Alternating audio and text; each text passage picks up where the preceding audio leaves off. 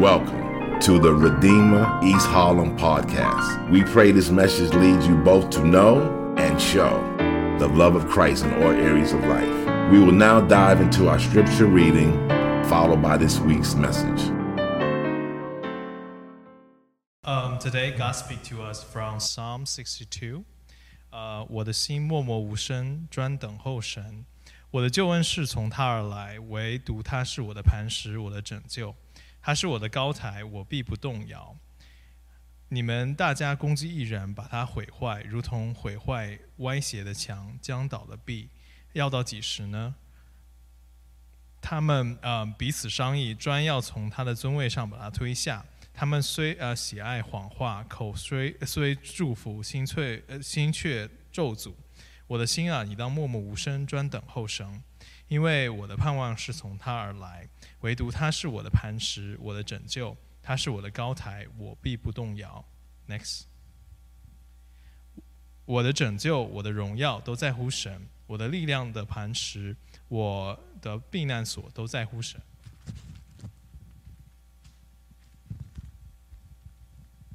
你们众民当时时倚靠他，在他面前倾心吐意。神是我们的避难所。下流人真是虚空，上流人也是虚假，放在天平里就必浮起，他们一共比空气还轻。Next， 不要仗势欺人，也不要因抢夺而骄傲。若财宝加增，不要放在心上。神说了一次两次，我都听见，就是能力都属乎神。主啊，慈爱也是属乎你，因为你照着个人所行的报应他。This is the word of the Lord. Thanks be to God. Thank you, brother. One of the realities that many of us are very aware of living in New York is that, of course, New York City is known for never stopping. It's kind of iconic and also a little bit cliche at this point to describe New York City as the city that never sleeps, but we also know, even though that's cliche, we know that statement is absolutely true. The city never stops. It's never quiet. There's always a constant churning, a constant restlessness in the city. And for many people, this can cause actually enormous amounts of tension as New Yorkers tend to be known as being those that are a little wound tight. Maybe some of us resonate with that a bit. And that doesn't even include, right? That's just living in New York. That doesn't even include just the regular tensions produced by everyday normal life, no matter where you are. You know, things like relational strife, injustice, and oppression, sickness and death, and so many other difficulties that we experience all throughout life. We carry a lot. There's so much that keeps us from being able to really rest. And so as a result, I think it's probably true that many of us tend to try to take the pressure off by doing different things, right, to de-stress. Some of us exercise, maybe you vacation or do yoga. Maybe some people smoke, some people drink, some people eat. That's probably my personal thing. If I'm stressed out, I am eating for sure. Some people, they bury themselves trying to just silence everything going on, bury themselves in social media and Netflix and maybe video games, because we know all of these things are just these temporary opportunities to try and distract ourselves from all that's happening around us. It's a way to try and de-stress, to rest. But we also know, no matter how much measure of rest any of those things might bring, we also know that the stresses of life are always going to return. We know there's no real rest, right? Something, some problem, some struggle, some stress is always before us. And then we come to a psalm like Psalm 62, a psalm speaking about the stresses of life. In fact, the psalmist here is talking about feeling like he's going to collapse as a result of things that are burdening him. And yet, despite that, the psalmist, who is King David, actually, acknowledges and speaks of this rest that he experiences amidst the storms. I mean, what is it that David knows? What is it that David is experiencing that we at times really do seem to struggle with in the midst of our own storms? Well, today we are going to continue our series called Living Inside Out, A Life in the Psalms, in which we've been considering various spiritual practices that are highlighted in the book of Psalms. And what we've noted over the last several weeks is that this current season that we're in, we want to very much highly encourage everyone to really consider what it means to engage in rhythms of spiritual practices. We very much believe that healthy spiritual rhythms of spiritual practice are vital to the ongoing growth of the Christian. And we'd again encourage you to join the class that will be starting next week if you need help continuing to navigate what that looks like. But today we're going to consider our next practice found here in Psalm 62, and that is the practice of rest. And more specifically, the practice of Sabbath rest. And so to consider what Sabbath rest is and why we need it, let's consider our restlessness, our rest, and then finally his Sabbath rest. Okay, so first, our restlessness. Several years ago, the New York Times ran a story about a man named Dan who worked too much. The article was essentially showing the inherent reasons for workaholism. And in the article, Dan makes numerous statements about the reality of what it's like being a workaholic. He said that no matter how much work he's done, it never feels like it's enough. He said that he worked for the sake of attention and admiration. And he admitted that his work was a way to suppress deeper feelings of inadequacy, depression, and anger. And the conclusion was that an obsession with work was the result of deep insecurities and essentially a desire to prove oneself. And as a result of that internal turmoil within Dan, he never rested. Now, we might assume that the experience of Dan is one of workaholism, meaning it might seem like Dan is working too much, but the main driver of that article, and something that we all know to be true, is that yes, though Dan is working too much, that's not his actual problem. Right? His actual problem were these feelings of inadequacy, his feelings of not having a deep rootedness, a deep rooted identity, an inability to handle the insecurity and the depressive situations that life was throwing at him. He was not rooted in anything truly anchoring, and so he's using work as an anchor, but ironically, it's that anchor that's now drowning him. And David, in many ways, I think understands the pressure of that feeling. Look at what David says in verse 3. He says, "How long will you assault me? Would all of you throw me down? The leaning wall, this tottering fence." In other words, I have enemies trying to pull me down, and I feel like I am a wall about to cave in. David knows the pressures of life. And it's also true that we all know that feeling, right? We can identify with some of what David is describing there. We all know that feeling, like we're about to collapse. We all know that feeling that we're at our wits' end. We don't know what else to do. We all know the feelings of uncertainty that's come about what is in the future. And we all know what it is like Dan, to look to various things to try and relieve the pressure, to try to relieve that feeling of restlessness. And David, in our psalm, actually gives us a clue into some of the things that we often look to for comfort. And there's three in particular that I want to highlight here. There's probably more that we could say, but three in particular. The first thing that David points out that we often look to as that anchor is that David highlights people in his life. In verse 3, he references people who are assaulting him. Later on in verse 4, he speaks of these hypocritical people who bless with their mouths but curse with their hearts. And what is David talking about here? Well, he's talking about people, about relationships. David's highlighting something, I think, that maybe we often forget. That relationships, no matter how fulfilling those relationships might be, they are never going to produce that rest that we're searching for. The restlessness that's within our soul, it will not come as a result of relationships that we have. We cannot quench our feelings of inadequacy or our lack of rooted identity or our inability to handle our insecurities and depressive situations through relationships. Right? They might serve as a distraction, but even the best people that we have in our life, they're going to fail us. They're going to disappoint us. They're going to be insufficient for what we are looking for. I mean, some of us really do believe that if I can experience good relationships, good friendships, satisfying romantic or sexual relationships, or even healthy spousal love, if we can experience those things, then we will feel fulfilled. That the longing and the restlessness in our souls will finally be quieted. But we know they won't, because people disappoint us. People will not be sufficient. And when we think they will, we discover that, like Dan, they become false anchors that actually drag us deeper into the waters of restlessness. Another thing that David points out here is not only people that we look to, but he also points out in verse 9, look at what he says here.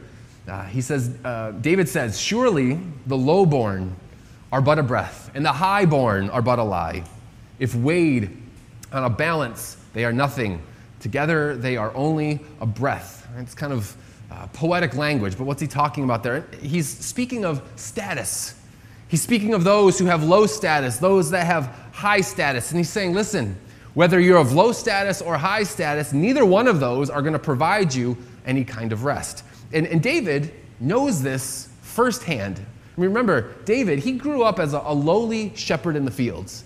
He knows what it's like to be low status. This was a job nobody wanted.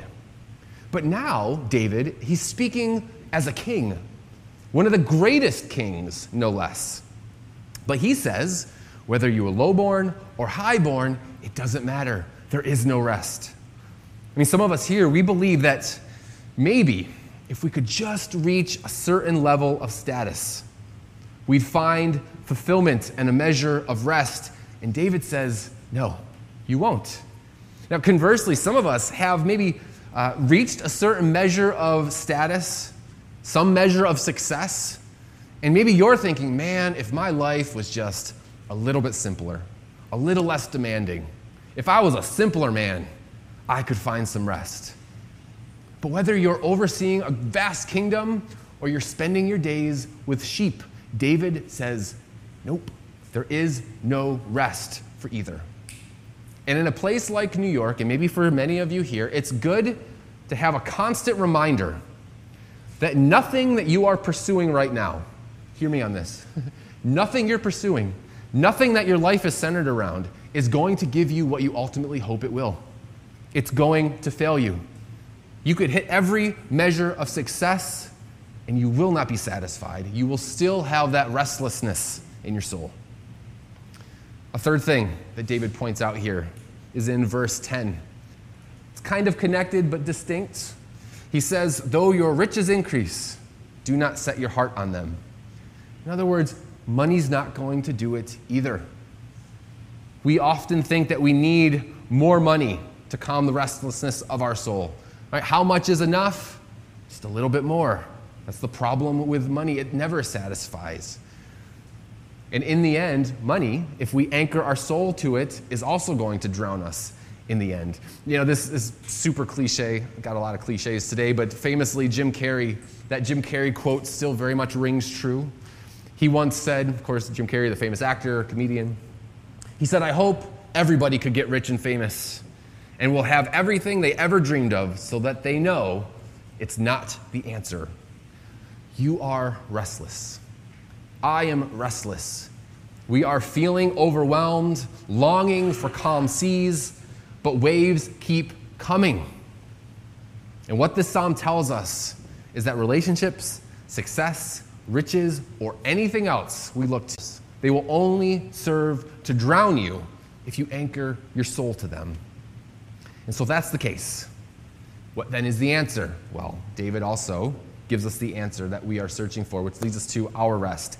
David makes it pretty clear what he rests in verses 1 and 5 in particular. So after naming all the different turmoil that he's experiencing, he says in verse 1, truly my soul finds rest in God. My salvation comes from him. Truly he is my rock and my salvation. He is my fortress. I will never be shaken. And despite the waves of the storm, despite the hardships around him, David has calm and rest in the midst of it. Why? Because the rest that David is describing is obviously not a rest void of trials. He's in the midst of them right now. Rather, it's a soul, spirit kind of rest that securely anchors him in the storm.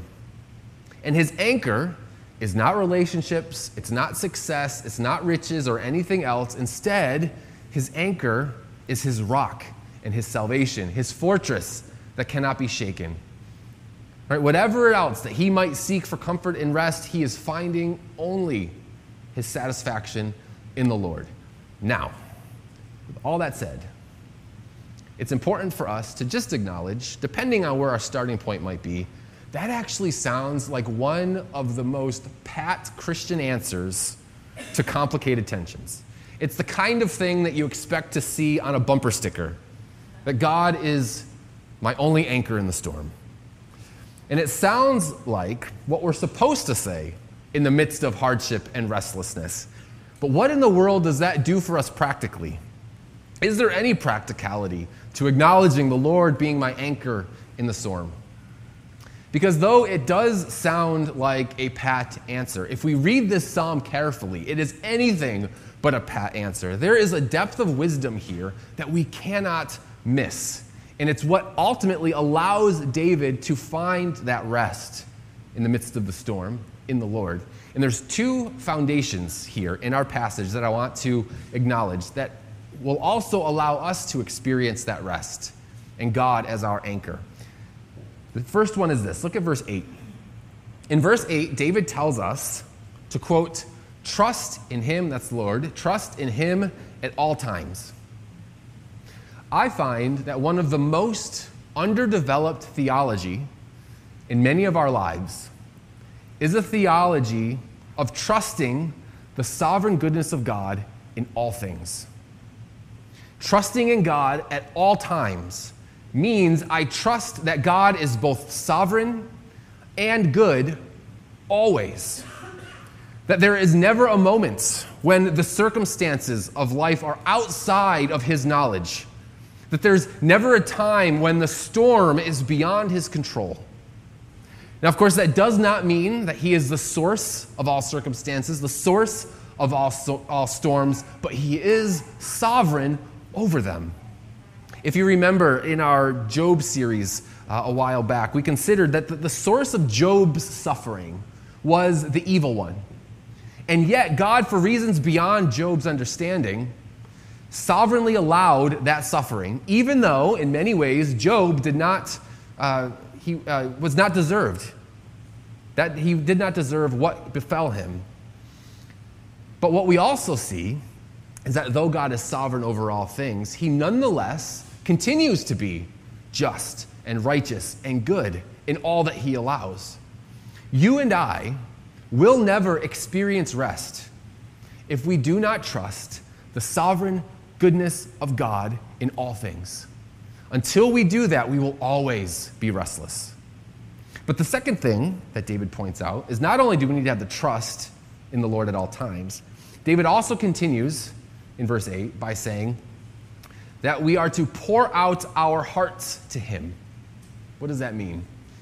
Well, in other words, if we want to experience rest, as you trust in the sovereign goodness of God, we must then surrender our lives completely to his will. Trust and surrender are the foundations for us experiencing the kind of rest that he's describing. Now, not always, but sometimes, the waves that batter us are not the waves of a storm outside of our control. Instead, sometimes they are the result of our insistence of paddling against the current of God's will. Sometimes we face endless restlessness because we refuse to give ourselves to the current and flow of God's desires for us. We don't surrender to it. Now, I don't know what that looks like for you. Maybe for some of us, to use the examples that we just hit on a minute ago, maybe for some of us, you keep looking to unhealthy and even toxic relationships to fill a void. And in doing so, we fall into patterns we know God does not want for us.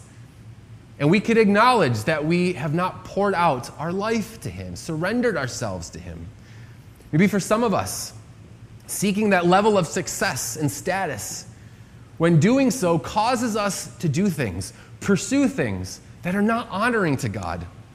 That pursuit of success maybe requires you to live in ways unpleasing to God. And as a result, we have not poured out our life to Him, surrendered to Him.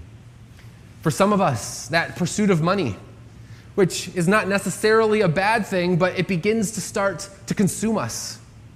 Or that desire for security that we're hoping money will bring keeps us from being generous, which is the very reason that God has provided us with the resources that we have. But what we see in that lack of generosity, that allowing money to begin to consume us, we're showing that we have not poured our lives out to Him. We have not surrendered ourselves to His will. But hear me, my friends. Trust and submission are the ways we experience God being our anchor, our mighty rock, our fortress. And until we acknowledge that, until we organize our lives and we think around that, we will never experience true rest. Instead, that restlessness will always remain. And so with that said, you might be asking, what does this have to do with spiritual practices? What does this look like practically? I'm glad you asked. That brings us to our third point, Sabbath rest. So all throughout the Bible, the practice of rest is often associated with the notion of Sabbath. What is Sabbath rest? I want to give you three things about Sabbath rest, all of which comes together. So stay with me for a minute. Right? I promise this is all going to have a point. The first thing that we need to consider when we're thinking about Sabbath rest, as the Bible talks about it, is the notion of creation. What takes place in creation? Because first, Sabbath rest actually begins at creation. We cannot understand the concept of Sabbath rest until we first consider the rest that God experiences on the seventh day of creation in Genesis 2. I won't go through that completely, but what we can take away from there is that when we often think about rest, we often think about it in terms of sleep or a lack of stress. However, that's not actually what we see happening in God's Sabbath rest in Genesis 2 for several reasons. First, God is not, of course, subject to physical strain, nor has God ceased from all activity. Rather, what we're seeing in Genesis 2 is that God, when He takes the Sabbath rest, has simply ceased from His foundational creation of the universe. Right? He's established the universe. But the second is, if you read that creation narrative, you'll notice all the days of creation have both a morning and an evening ascribed to them. However, on day 7, it never ends with an evening. In other words, that day has never ended. Day 7 is still continuing right now as we speak. It's a never-ending, eternal rest. And so Sabbath rest, at least, is a reminder of God's rule and reign over the eternal. But it's also a reminder that rest seems to be foundational to the flourishing of creation. Remember, we're in Genesis 2 here, where God institutes this rest. Sin has not even entered into creation yet in Genesis 3. So there's something foundational about creation in God's Sabbath rest, which we'll come back to in a minute. But at minimum, it's about God's rule and reign. The second thing to consider about Sabbath rest throughout the Old Testament is that God instituted a day of rest with His people. And this is, of course, one of the 10 Commandments, to remember the Sabbath and keep it holy. And on this day, the people, they were to cease working and to use the day as a day to remember and honor the Lord. Why? Why did God command them to set that day aside? Well, if you remember the 10 Commandments, you remember how they start. Before God gives the commandments, before He lays out the things that He wants His people to do, He first reminds them that He is the God who brought them out of enslavement. And then after that reminder, He then gives them the commandments, which include the Sabbath. And one of the reasons that matters is because God is reminding them, listen, you were once enslaved to work in Egypt. You could not rest. But now, in your liberation and freedom, you can rest. And so this day that you're setting aside is a reminder that you are no longer enslaved. So live like that is true. So Sabbath is a reminder of the freedom that God gives to his people. So one, it's a reminder of God's rule and reign. Two, it's a reminder of the freedom God provides his people. But thirdly, and finally, Sabbath rest is also related to a person. In Matthew 12, in Mark 2, Luke 6, Jesus gives himself a title that upends our notions of rest. Because in those passages, Jesus says of himself that he is the Lord of the Sabbath. What does that mean? I mean, Jesus, at minimum, is claiming to be the creator, the one who instituted this eternal rest, the one who rules and reigns eternally. And as the one who rules over the eternal, we also know that Jesus stepped out of that place of eternal rest and into a world of restless toil. He is also the one who has liberated his people so that they might experience freedom. And he does so by going to the cross and rising again in the resurrection to fulfill the ultimate purpose of Sabbath, which was our freedom. The Lord of the Sabbath accomplishing an eternal Sabbath rest for his people. I mean, Jesus Christ, in his life, his death, and resurrection, has done all that is needed for you and I to experience eternal Sabbath rest with God. So putting that all together now, I told you to stick with me. Sabbath rest is us saying, and my question would be to all of us, can we say this to be true? I will live under God's rule and recognize that he is the author and sustainer of life and the one to whom my life belongs. I will trust in and surrender to him. And I will lay aside any attempts at rest. For only in Christ can I find what I'm looking for. Can that statement be true of us? Because that's what Sabbath is. It's giving our lives fully and completely to the God who has accomplished a Sabbath rest for us. Now, I have found, practically speaking, two different ways to approach that idea of Sabbath. Sabbath tends to be a twofold reality for me, and this is what I want to leave us with. I want us to keep in mind that Sabbath is often a posture, and that Sabbath is often a practice. It needs to be both. Let me explain to you what I mean. And this, I hope, is practical as to why we engage in Sabbath rest.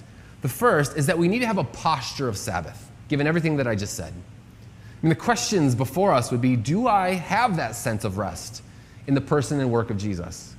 Do I have that posture of trusting the Lord at all times? Do I have a posture that leads me to pour out my life before him? Because on the one hand, Sabbath is a posture, an attitude, a hope, a faith. Where are the places where I am maybe not pouring my life out before him? Are there ways that I seek to soothe my restlessness through, again, like relationships, success, riches, or more?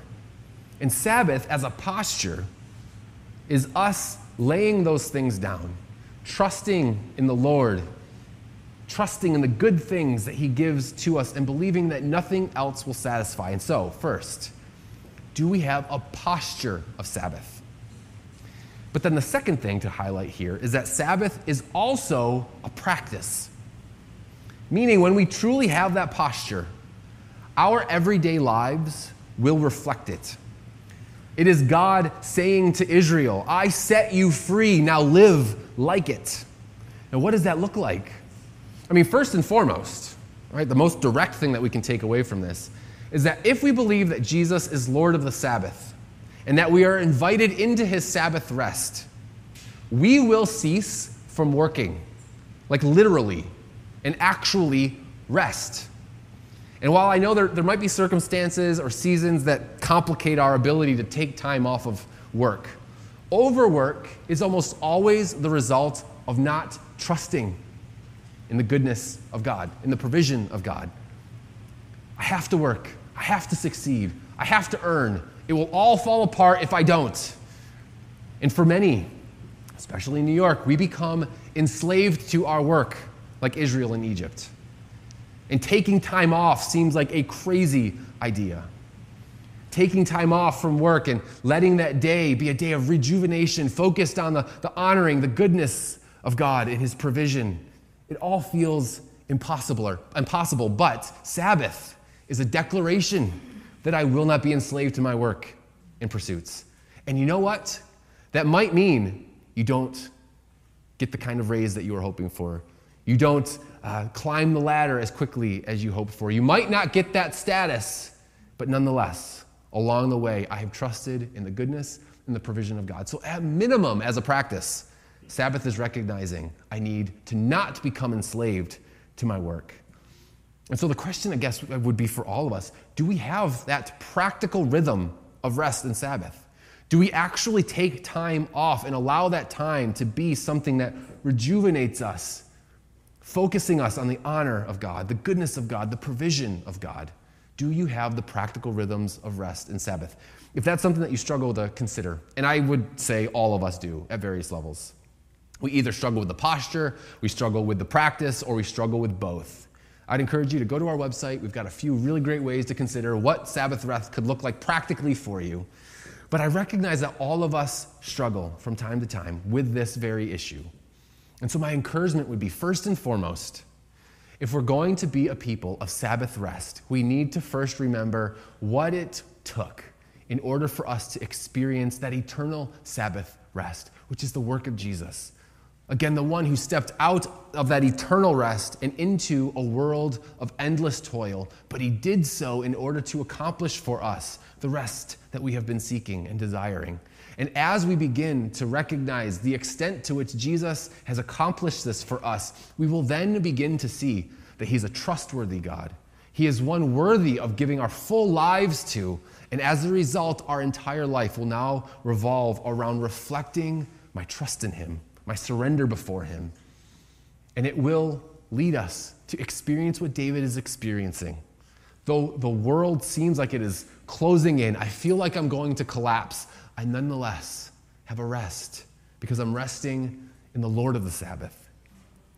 My hope, my trust would be that as we pray that prayer, as we desire for those things, God will meet us there, strengthen us in ways that nothing else that we look to will. And that in the end, our lives will become more and more lives that honor him as we experience rest even more. Let's pray together. Father, we thank you for your great kindness to us, a kindness that led our Savior, Jesus, to step out of eternal rest and into a world of endless toil. But he did so that we might, by his life, death, and resurrection, experience the true rest that we've been seeking and looking to so many other different things to fulfill and to provide. Lord, the great irony is that we know deep down that nothing that we look to is going to give us what we want. And yet, nonetheless, we organize our lives around it. We pursue it in unhealthy ways. But God, I pray that you would confront us in that. And by your mercy, remind us that it will not satisfy, that the only way we will experience that rest is when we no longer keep those things central, but rather make you central. Organize our entire lives around you, trusting you, surrendering to you. Lord, we are too weak to be able to do that on our own. And so would you empower us to do it by the work of your Spirit in us. We ask all this in Jesus' name. Amen. Thank you for listening to the Redeemer East Harlem podcast. For more information on our church and how you can support what God is doing through our church, go to www.reh.nyc.